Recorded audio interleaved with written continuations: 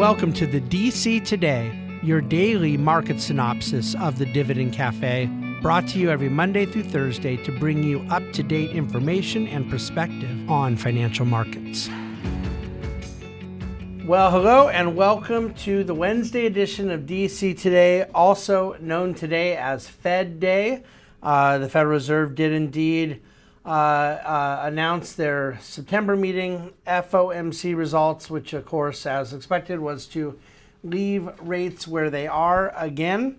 Essentially that is at a Fed funds rate of between 5.25% and 5.5%. That vote was unanimous, and they more or less said that they need to stay restrictive until the resilient economy changes. Unfortunately to them, the economy has been expanding at a solid pace, and so that's forcing them to stay restrictive for longer. But they are defining restrictive in that sense as a pause of where they are, not necessarily needing to go higher. And the philosophy has been well known for a while. I happen to think it's dead wrong that their price stability objective requires them to hurt the economy. But nevertheless, I've talked about that a lot, and none of this is new information. The market had been up 200 points before the announcement. It dropped about 100, so it was still up 100, but down 100 points after the announcement and initial release. But then it rallied back another 100, so now it was back up over 200.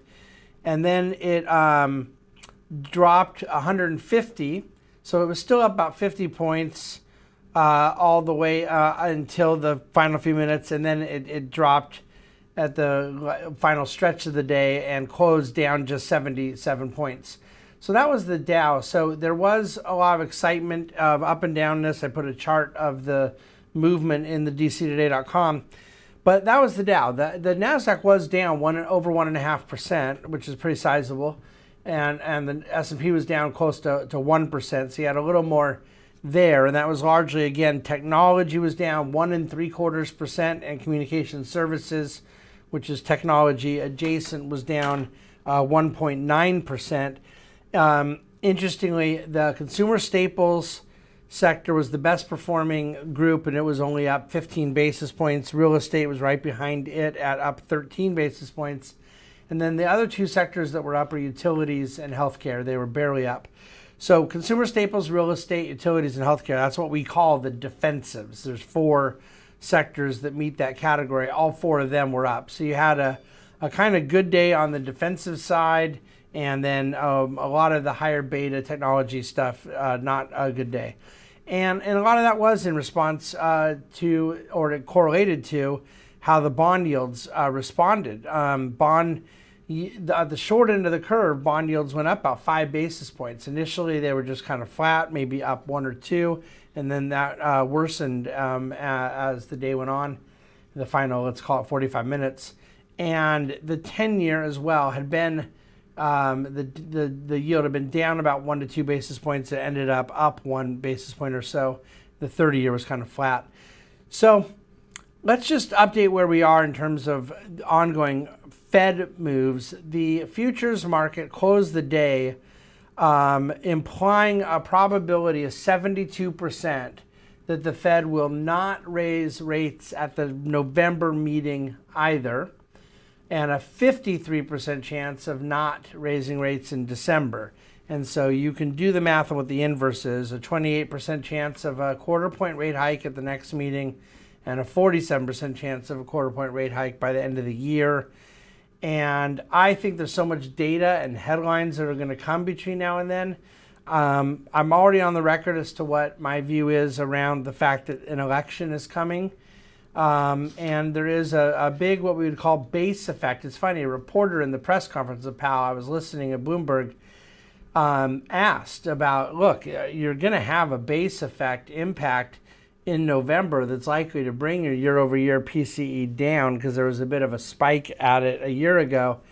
And Powell kind of skirted around the question and so forth, but it is entirely possible you get headlines that make it quite favorable for them to not hike at the end of December. One of the good things about when we get past this idea of whether they're going to do another hike or not, because the market thinks it's much more likely than not that they won't in the short term. I don't think that they will, but it isn't overwhelming enough in terms of the clarity that they won't, that we can get on to the next subject, which is really how long will they stay at this elevated, and I would add tightening posture, as opposed to beginning some form of rate reductions. And you can't really talk about when they begin to cut until you have finalized when they are done hiking, and we're not fully there, although I most certainly believe we should be. What else do I want to say about the Fed today? I think that generally covers it. I'm surprised there wasn't more on the QE side of things, but they focused primarily on rates today. Kind of separate subject, consumer debt. Why has the economy not slowed further from this? Why is the Fed frustrated about that? Why has the consumer stayed kind of resilient with the interest rates going up? About 70% of consumer debt is mortgage debt, and about 88% of mortgage debt right now is primarily fixed. Back before financial crisis, it was up to like 50% that was variable, adjustable rate. But now that's been, over the last 12 years, anywhere between 8 and 18%. And so you have a significant portion of consumer debt that is basically fixed. And I could argue that there's not a lot of incentive to take on new debt with rates this elevated, but it doesn't necessarily constrict investor behavior if the cost of higher interest rates isn't impacting that customer, that consumer, that individual. Most debt being at a fixed rate, leaving them without impact, is kind of the surprise for a lot of people. I also want to say, just separate issue, about the financial sector. I got some charts this morning in one of my morning reading reports. Insurance sector is kind of up. The asset managers, capital markets are largely up. Some of them, are up quite a bit. Our top performer on the year is itself an asset manager. And then you have the big banks that are mostly down, but not necessarily all of them. And you have the community banks that are pretty much universally down. So I just think you got to really recognize that there's a lot of subsectors in a sector like financials that make the idea of talking about a collective sector like financials obsolete.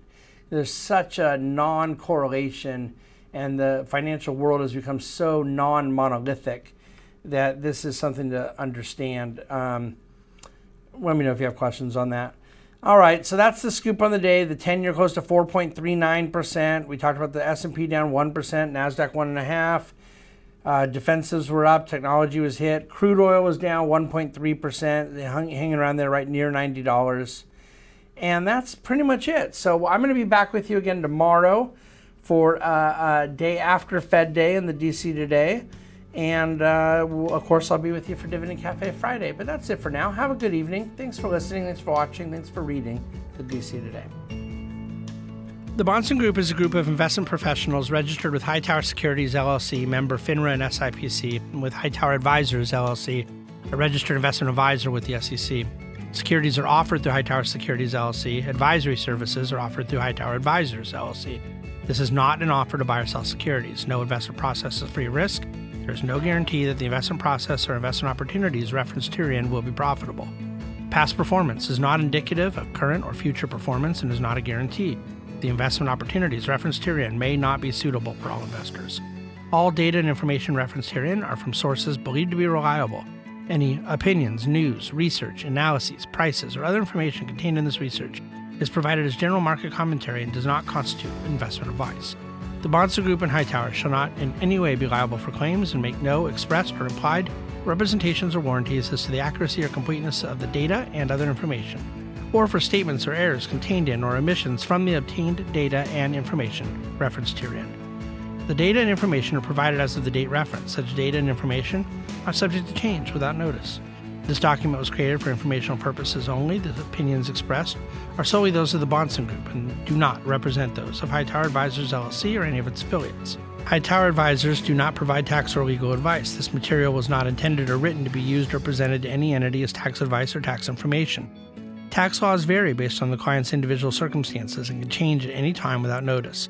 Clients are urged to consult their tax or legal advisor for any related questions.